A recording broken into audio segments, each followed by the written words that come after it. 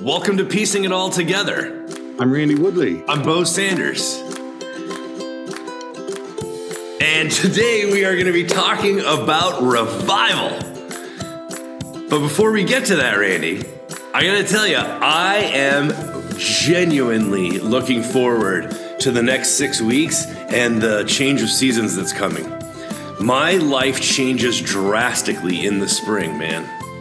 I'm enjoying the longer days, and it had gotten a little warmer before this recent storm, and I also have a March birthday that I always look forward to because it signals for me sort of the start of my getting out of the house more, and so as a person with a March birthday, I really do anticipate the changes that come from mid-March into April and May. So I'm chomping at the bit, as they say.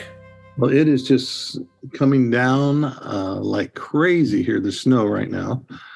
We'll see what happens. We had to cancel our work day, which was the last Saturday of February, because it was just everything was frozen and covered with snow. We couldn't do anything. So that first one of the year, and so that'll put us behind. But unless the weather is just really cold all spring, and then. Yeah, it's going to be weird. Every year is an experiment now with farming.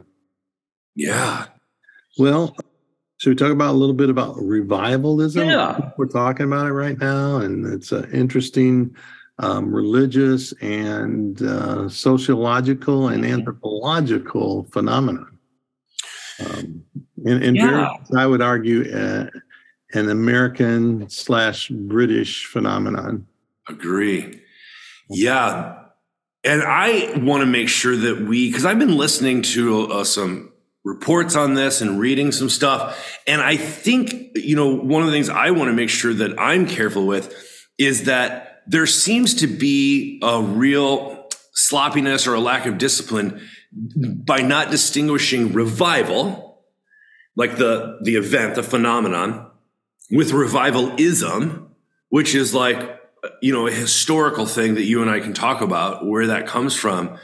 And then sort of what's going on behind the scenes and like what's being revived. And so those are just like three things that seem to me that all get lumped together, but I find them to be helpful and fascinating to actually distinguish between, say, the event of what's going on, and we can talk about that, the history of those sort of things in America, and then like big picture, what's the point anyway? Yeah. So perhaps we start in Moravia with Count Ludwig von Zinzendorf. Okay. And the community that he built called Herrnhut.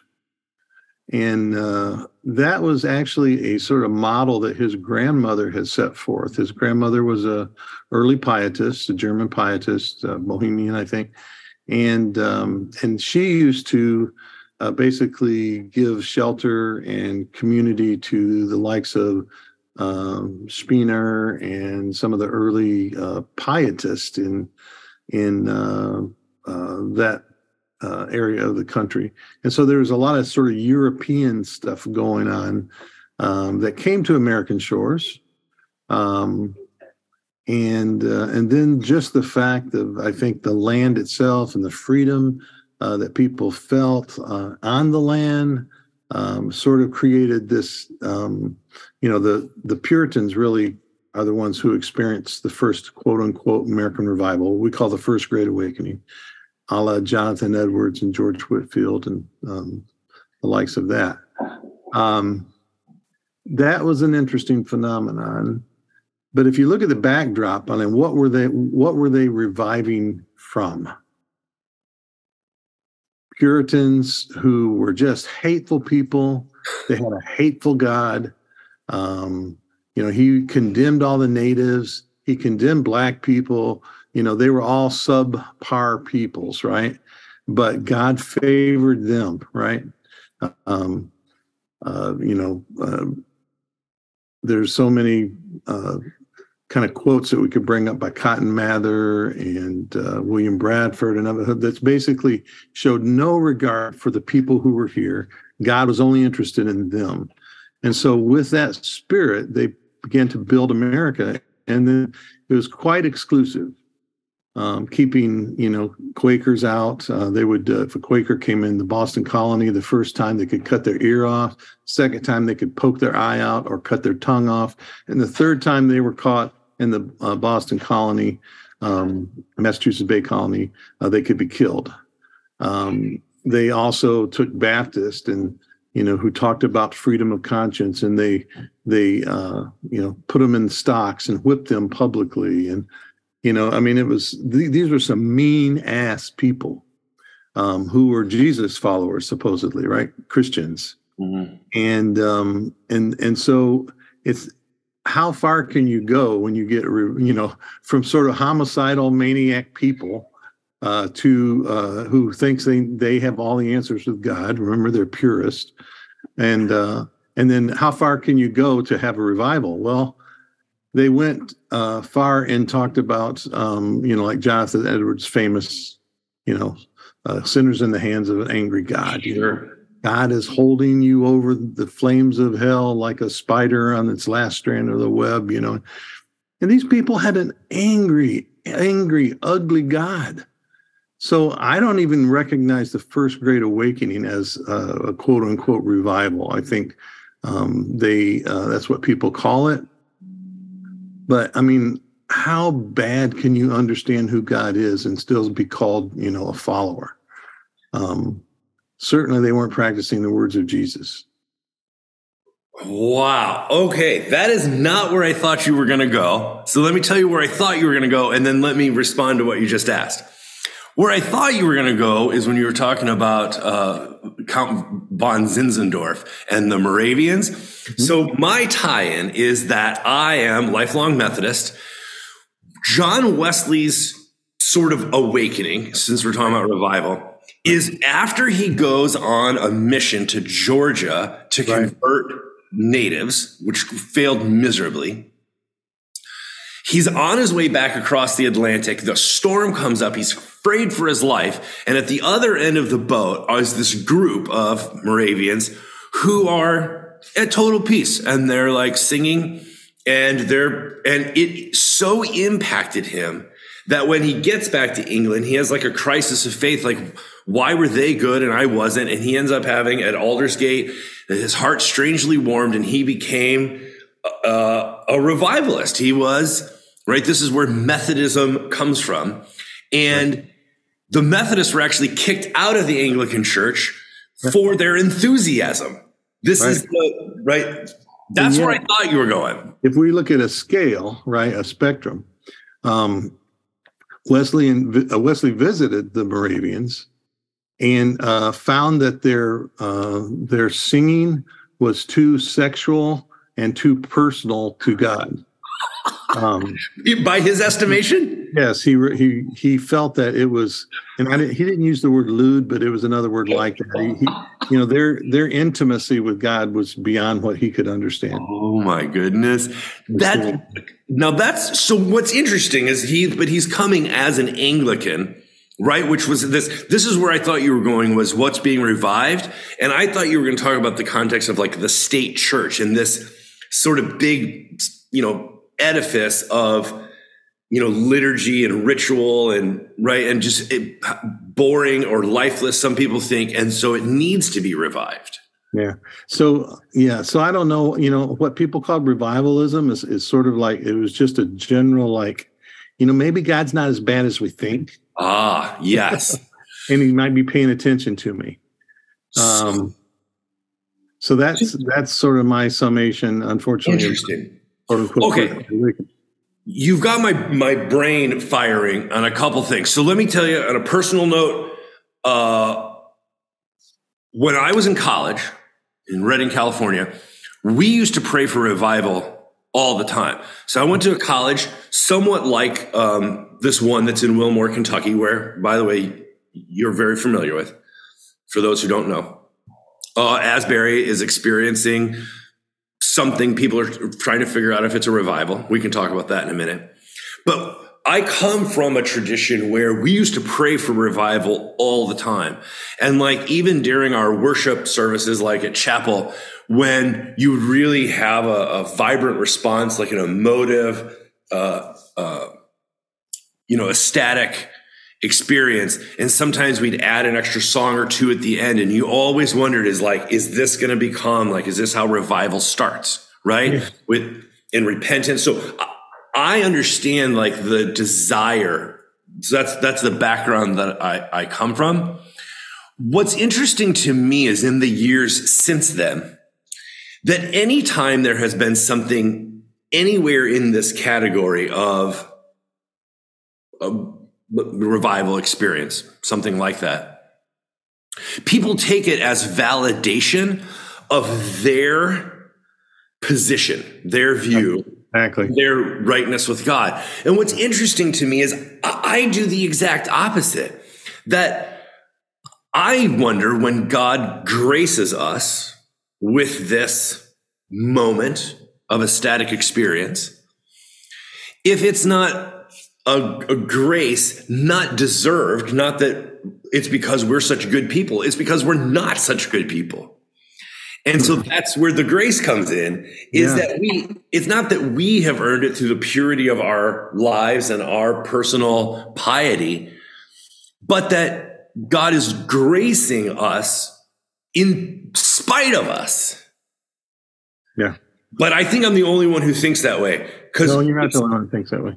So, it sounds to me like most people throughout my history of studying this stuff and what's happening right now in Wilmore, Kentucky at Asbury, it almost is assumed that God wouldn't be doing this if we weren't really great. God's pleased with us. Yeah.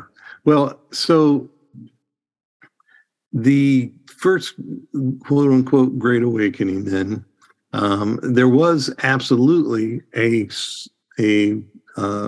anthropological and sociological phenomenon that occurred. I mean, there was mass especially like George Whitfield's stuff, who was actually probably one of the leaders of the biggest effect on things, and Ben Franklin, who was by no means a committed follower of Christ or anything like that, would actually sometimes sponsor Whitfield's events, just because that it was so amazing to watch, the theatrics of it all, right? Wow. And Franklin was entertained by that kind of stuff. So, and then sometimes you would, and he could speak to large groups, and you have this effect. Anthropologist Victor Turner called it spontaneous communitas.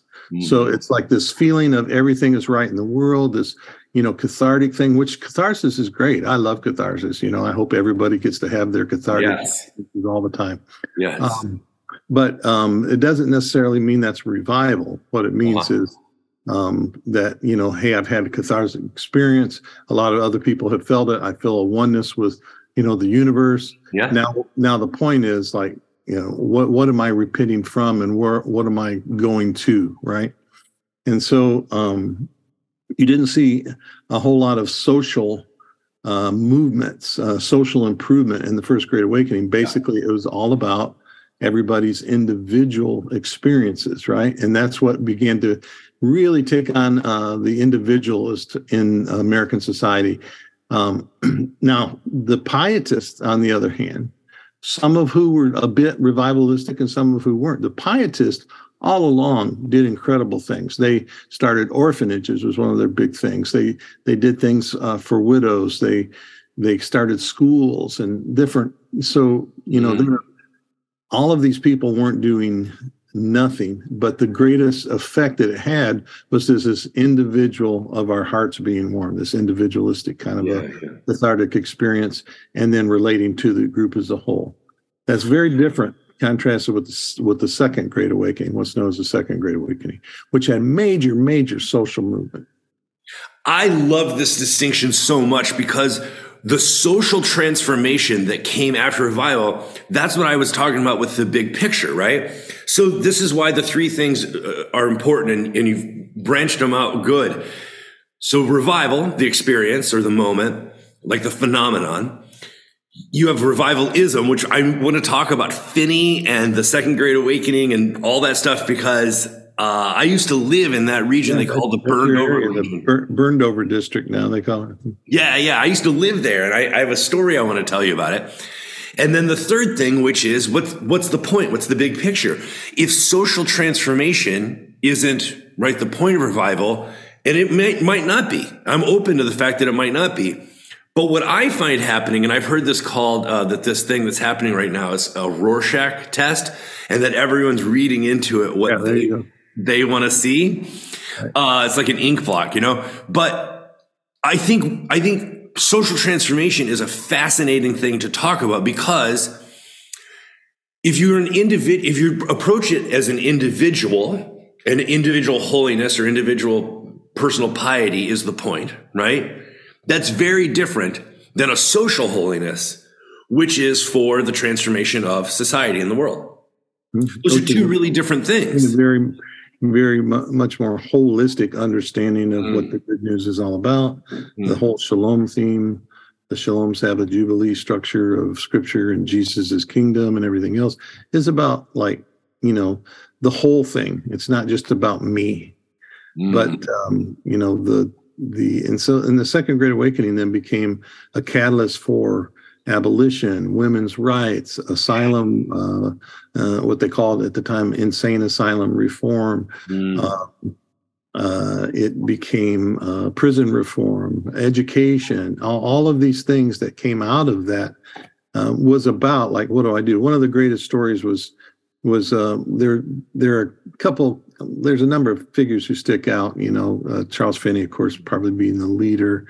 The Grimke sisters and Theodore Weld, which most people don't know about. Theodore Weld was one of Finney's disciples, and he decided he was going to be an evangelist like Finney, but Finney discouraged him and said, "No, your whole bent is toward abolition. You should, do whatever you need to do to be one of the greatest abolitionists." And so he took a tour of the South. And by the way, he ends up marrying Angelina Grimke, which was a dynamic duo. They did all kinds of great things, interracial sort of things at a time when that was against the law and all kinds of stuff. But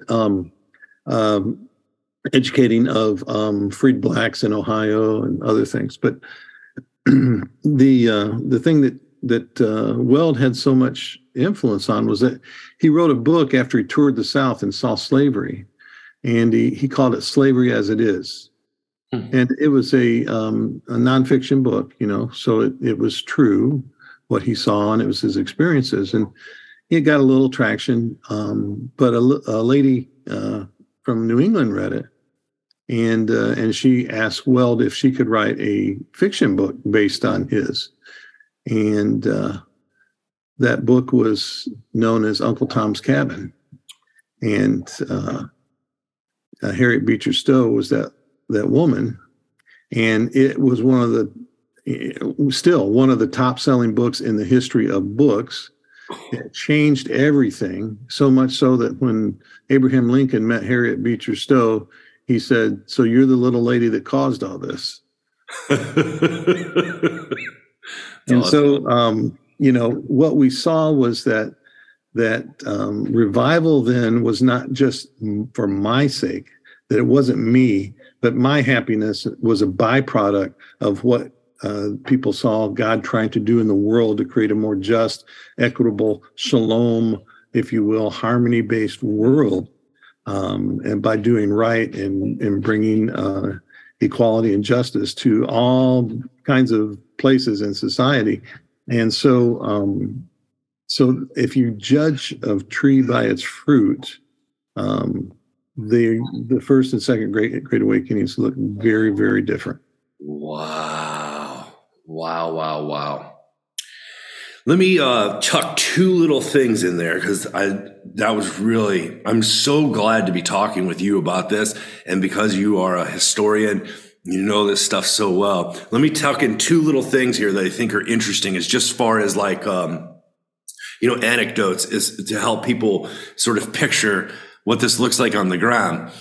So when I lived in Saratoga Springs, New York for 11 years, I was going through a leadership program where we had to do a final project, and I decided to do it on Finney. And the thing that attracted me to Charles Finney was that in Saratoga, where I lived, about 2 towns south of us was Round Lake. And at Round Lake, there was this giant wooden tabernacle that was used for summer revivals.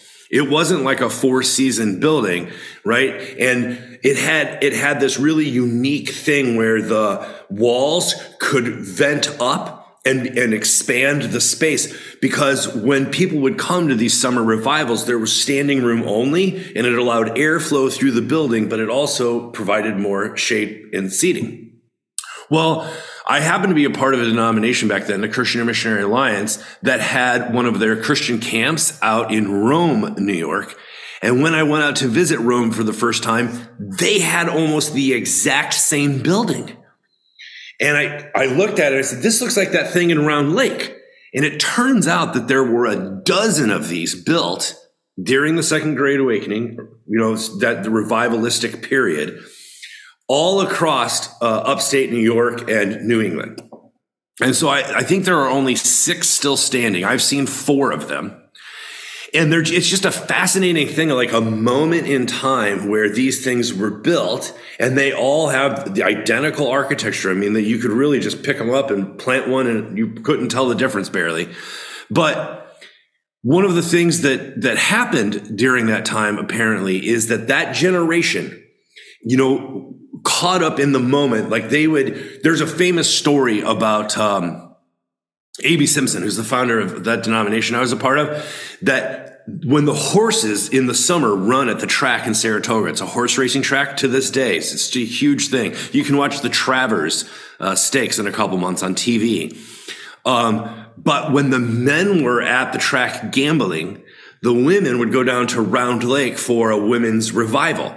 And they would often, caught up in the moment, they would take off their rings and their jewelry and their earrings and put it in the offering plate.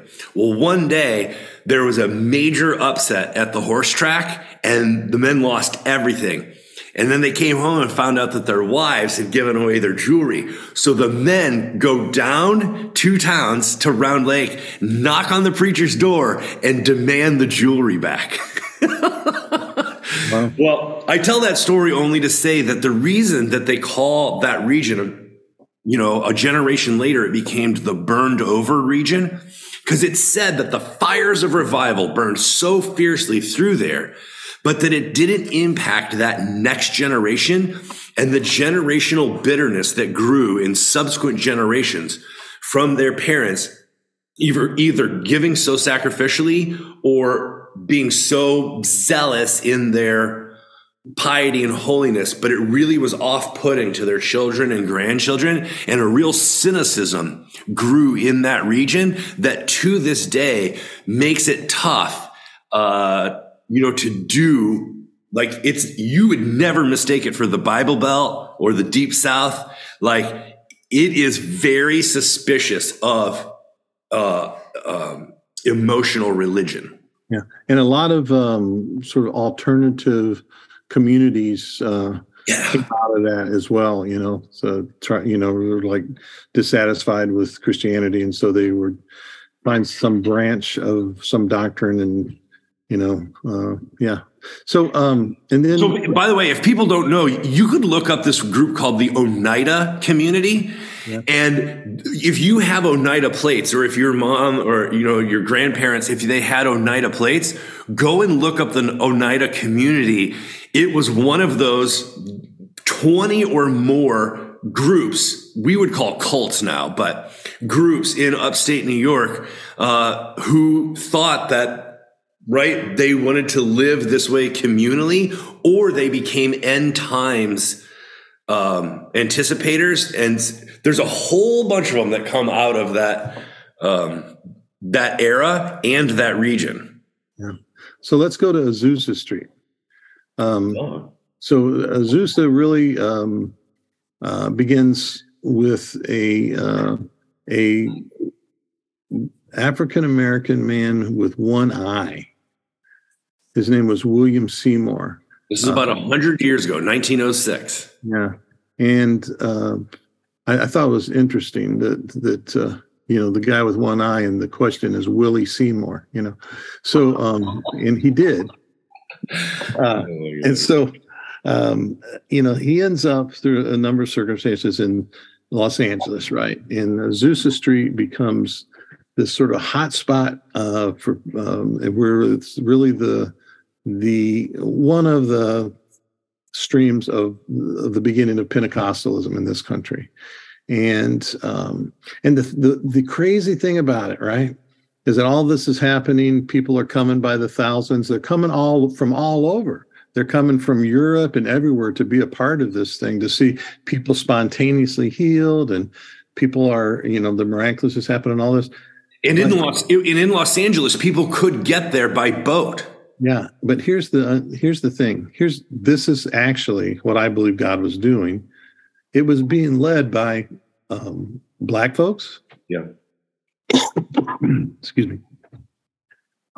Mexican Americans, women, all the people who weren't allowed in the normal church setting to do things. They were the leaders. And this is the miracle of Azusa Street. And then a group of fellows, white dudes, get together and led by a guy who's active in the Klan, and and they're total anti-miscegenation, right? Which is the mixing of races. And so they come in and they basically have to straighten everything out. Excuse me. A group of them get together, eventually in Hot Springs, Arkansas, and they call themselves the Assemblies of God, and it's a whites only group, right? A number of white only and black only denominations begin as a result of that. Completely the opposite of what God was trying to do. And it became, again, a thing where people centered on their own personal holiness, and whether they could speak in tongues or not, and things like this. Then, you move up, there's the Jesus People movement, revival, where they were all tamed and becoming good yuppies and, having Calvinist theology. If you were one of Chuck Smith's disciples, and then they split, the Vineyard, and and so that became what I call the birth of the non-denominational denominational churches. Yeah. So two personal tie-ins. So that denomination that I was ordained with, they were a part of that after Azusa Street. So in 1911 to 1914, there was a split between the Christian Missionary Alliance and the Assembly of God. They have the exact same doctrinal statement, except for one thing. And that one thing is called the evidence doctrine, that you have to speak in tongues as evidence and filled with the Spirit. But what happened is, in that split, the Assembly of God took let's call them the enthusiasts, with them, the emotional, worshipers. And then the CMA, we joke, got the headier or more thoughtful, split, and became what they became. Their most famous writer that most people know is A.W. Tozer, like a devotional sort of theological thing. Yeah. So one of my favorite fundamentalists, by the way. What's that? He's one of my favorite fundamentalists. Francis Schaeffer. There's a couple of fundamentalists that I actually enjoy. So that's one tie-in. Then the other thing is, I grew up in the 80s outside Chicago, and the Jesus People, JPUSA, was big back then. And these are people who had been, sort of in the countercultural, post-Woodstock, hippie, communal living, simplicity movement. And it was fascinating that by the time I arrived for college in the late 90s in California, that group had become, like you said, not just yuppie, but really conservative. Sometimes doctrinaire. Yes, very doctrinaire. Doctrinaire, yeah. And completely, Bible obsessed with like the Calvary Chapel and right. It was a fascinating thing to be like, whoa, this looks so different than what I knew in Chicago. How did that migration happen? Yeah. Right. Well, and then Japuza actually becomes pretty laden with its own rules also. I've known people who live there. Oh, really? Yeah. I haven't kept track of them since then. Yeah. So, Yeah. Well, there's one other thing about Finney that I wanted to talk about, and that's revivalism, which is the formulation, the sort of structuring of trying to bring about revival. I think this is fascinating. So Finney came up with a set of rules or guiding principles called the New Measures. And he made this thing, this spontaneous worship revival thing, and he tried to make it predictable, that you could actually bring it about through these new measures. But when you look up the new measures, if somebody looks them up, what's going to strike you is that they're not new to us. It has become the way that many Americans, when they picture church, Protestant church, it's what they picture. Everything from the altar. Billy Graham took Finney stuff and just copied all of it, right? It's amazing. No, it really, if you've watched a Billy Graham revival on TV, or if you've ever seen something like that on YouTube, I mean, you are looking at Finney's New Measures. Yeah. So, yeah. And the only thing Graham didn't do that Finney did was call individuals out from the pulpit. Yeah. I've been in churches. By the way, because I'm tall and I'm skeptical, I always get called out when I'm visiting churches that do that. Every time I know it's coming. As soon as they start getting words for people, I know I'm going to get a word. Oh, yeah. You, big sinner in the back. The guy I don't know who looks like he's not buying this. So here's why this is important to me. This thing that's happening right now in Kentucky seems to be really interesting, and I've heard many good things about it. Let me tell you two good things I've heard about it. One is that they are really prioritizing, the faculty and staff of the college, to not allow big name preachers to hijack this thing. So apparently there's people who in those circles are like well known as revivalists, right? Trying to formulate and bring about revival, who desperately want to be a part of this and come center stage and speak, and they're not letting them do it. That's interesting to me, that they're not going to let this be about any one person's personality. Right. But the second thing that's interesting is, there's a huge contemporary Christian music scene. If you've ever been driving somewhere and scanning the radio, and you'll come on and you'll be like, what am I listening to? It sounds like rock, but it's all of it is like worship to God. Like, you're so great. I need more of you in my life. You say that I'm going to be blessed, that kind of thing. And I used to call it synthesizer drum machine music. Yes. It's all formulated in like a studio in Nashville, and it has a very similar sound, but they're also not allowing the big personalities who are like well known in those circles to be the leaders of this thing. They're really allowing it to be, what I hear is organic and student led. Now, people are coming from all over the world now because, people are hungry for this kind of thing. And so people are coming from all over the world. So it's no longer just students, but it really has become a spectacle, in some sense. And, but that's often true with these things that happen. I just wanted to say that from what I've heard, that's the positive thing I can say is it sounds like they're doing a pretty good job at not centering this on charismatic personalities and big name stars. Yeah. So being a little bit familiar with the institution. Okay. Asbury University College was right across the street from the building that I did my PhD in at the E. Stanley Jones School of Mission in Asbury Seminary. I spoke at the chapel before. I've attended numerous services when people like Ron Sider, one of my old professors, and other people would come. And I got to see the school pretty close up back then. Now that's been, 15, 16 years ago. But, I'm not imagining things have changed so much, especially when I look in the audience there and I see almost every face is a white face. Mm-hmm. There's a reason that those colleges have mostly white students. What's that? That's the way it's supposed to be. But there's also a reason that they have token minority students, because then that sort of allows them a pass, right? Oh, so, and then generally colleges like that put their very small minority of students of color on their advertising and in their promos and things like that. And then often they have almost all white professors, and then if they have any faculty of color, they of course who are adjuncts, they put them on so this is some part of the game of Christian colleges, and then they charge a high rate because they know students. Parents want them to be insulated from the evils of society.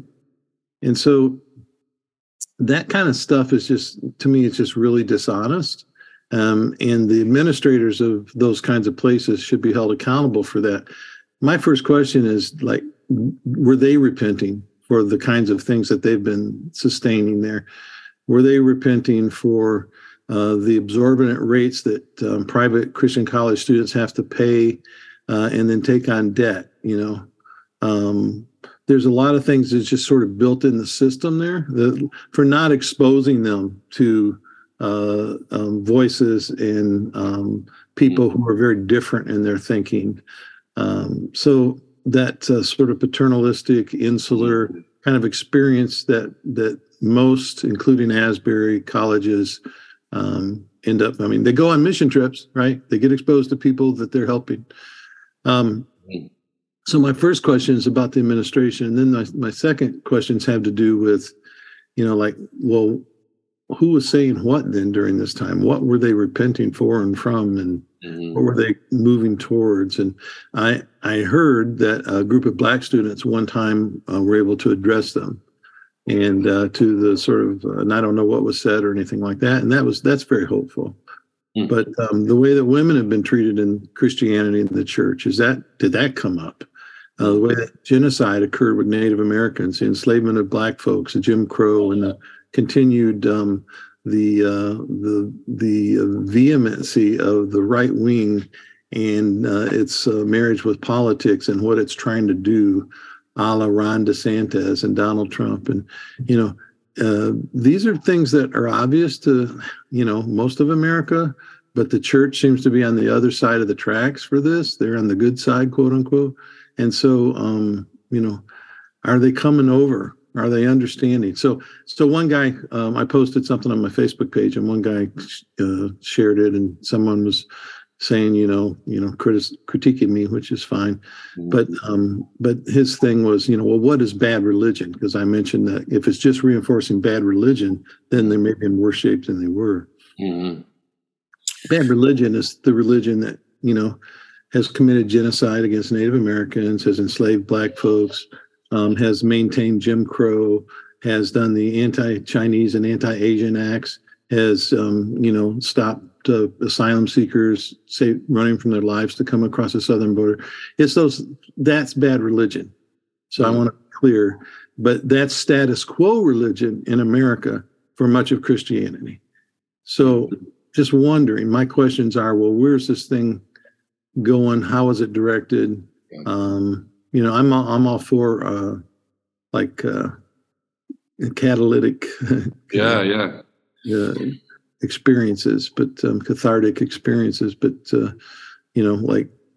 is that revival, or is that just sort of a personal heart cleansing? And is it heading somewhere that maybe God is interested, or is it just reinforcing the same DNA in Christianity that's always been there? So those are my questions. Yeah, I appreciate that. This is why I wanted to get to that third thing of big picture, like what's the point? So if it doesn't bring about a transformation of society and culture, right, then it's basically an extended worship service, which might be great, unless that is taken as personal validation of your current position, right? Exactly. I think what would be great, if I can just say, to give it the benefit of the doubt, or to play devil's advocate, however you like to phrase that, is If, though, this were to be a genuine move of repentance towards a catalyst for change, isn't Kentucky a great place to start in the sort of the button in the middle of the Bible Belt for going up into Ohio and into Pennsylvania, right down into West Virginia and maybe even the South to go west? I mean, I'm just, if this were to be, say it again. Kentucky has an interesting history. You know, it was a slave state, but there were people like Cassius Clay who, you know, long before emancipation occurred under Lincoln's laws, set his slaves free and his enslaved people free. So Kentucky's an interesting place. Berea, which has this alternative history than much of Kentucky. So, Kentucky's an interesting place. It's also just a few miles from where we were run out and lost everything by white supremacists, white nationalists. I mean, literally, I think it's about 6 miles away, 7 miles maybe from our house where all of this, and we lost everything. So for me, that's really, you know, I hope it does do something good. I hope there is some social transformation. I hope there is not just a sort of repeating of the same DNA. And because, you know, sometimes people become more passionate about it, and they also then become more violent about it. And right now, violence by white nationalists, white terrorists, is up by about 800% over past years. So they've been given permission to do what they want to do. And most of it's in the name of Christianity. So on what side will these people fall? This is sort of what I'm watching. Okay. Well, listeners, we would love to know your feedback and your thoughts. And we'll keep this conversation going. We especially want to thank our Patreon supporters for helping us to host this conversation. If you would like to become a supporter through Patreon, and if you have found this helpful or interesting, please share it with anybody that you think would find it interesting. And we just can't say thank you enough. I enjoy these conversations. I always walk away with more than I came in with, mostly questions, but, you know, that's okay. And we'll keep an eye on this thing, and maybe we'll have to talk about it again. All right. Sounds good. Do you think, one question for you is, once you say, all right, listeners, do you think there's any people left listening anymore, or do they want to just shut the channel? If you're missing out there still, let us know that you still. Yeah. You know, I used to say it at the beginning, just right up front, because I figured, well, people are still listening. But yeah, I guess if anybody's still with us, God bless you. See you next time.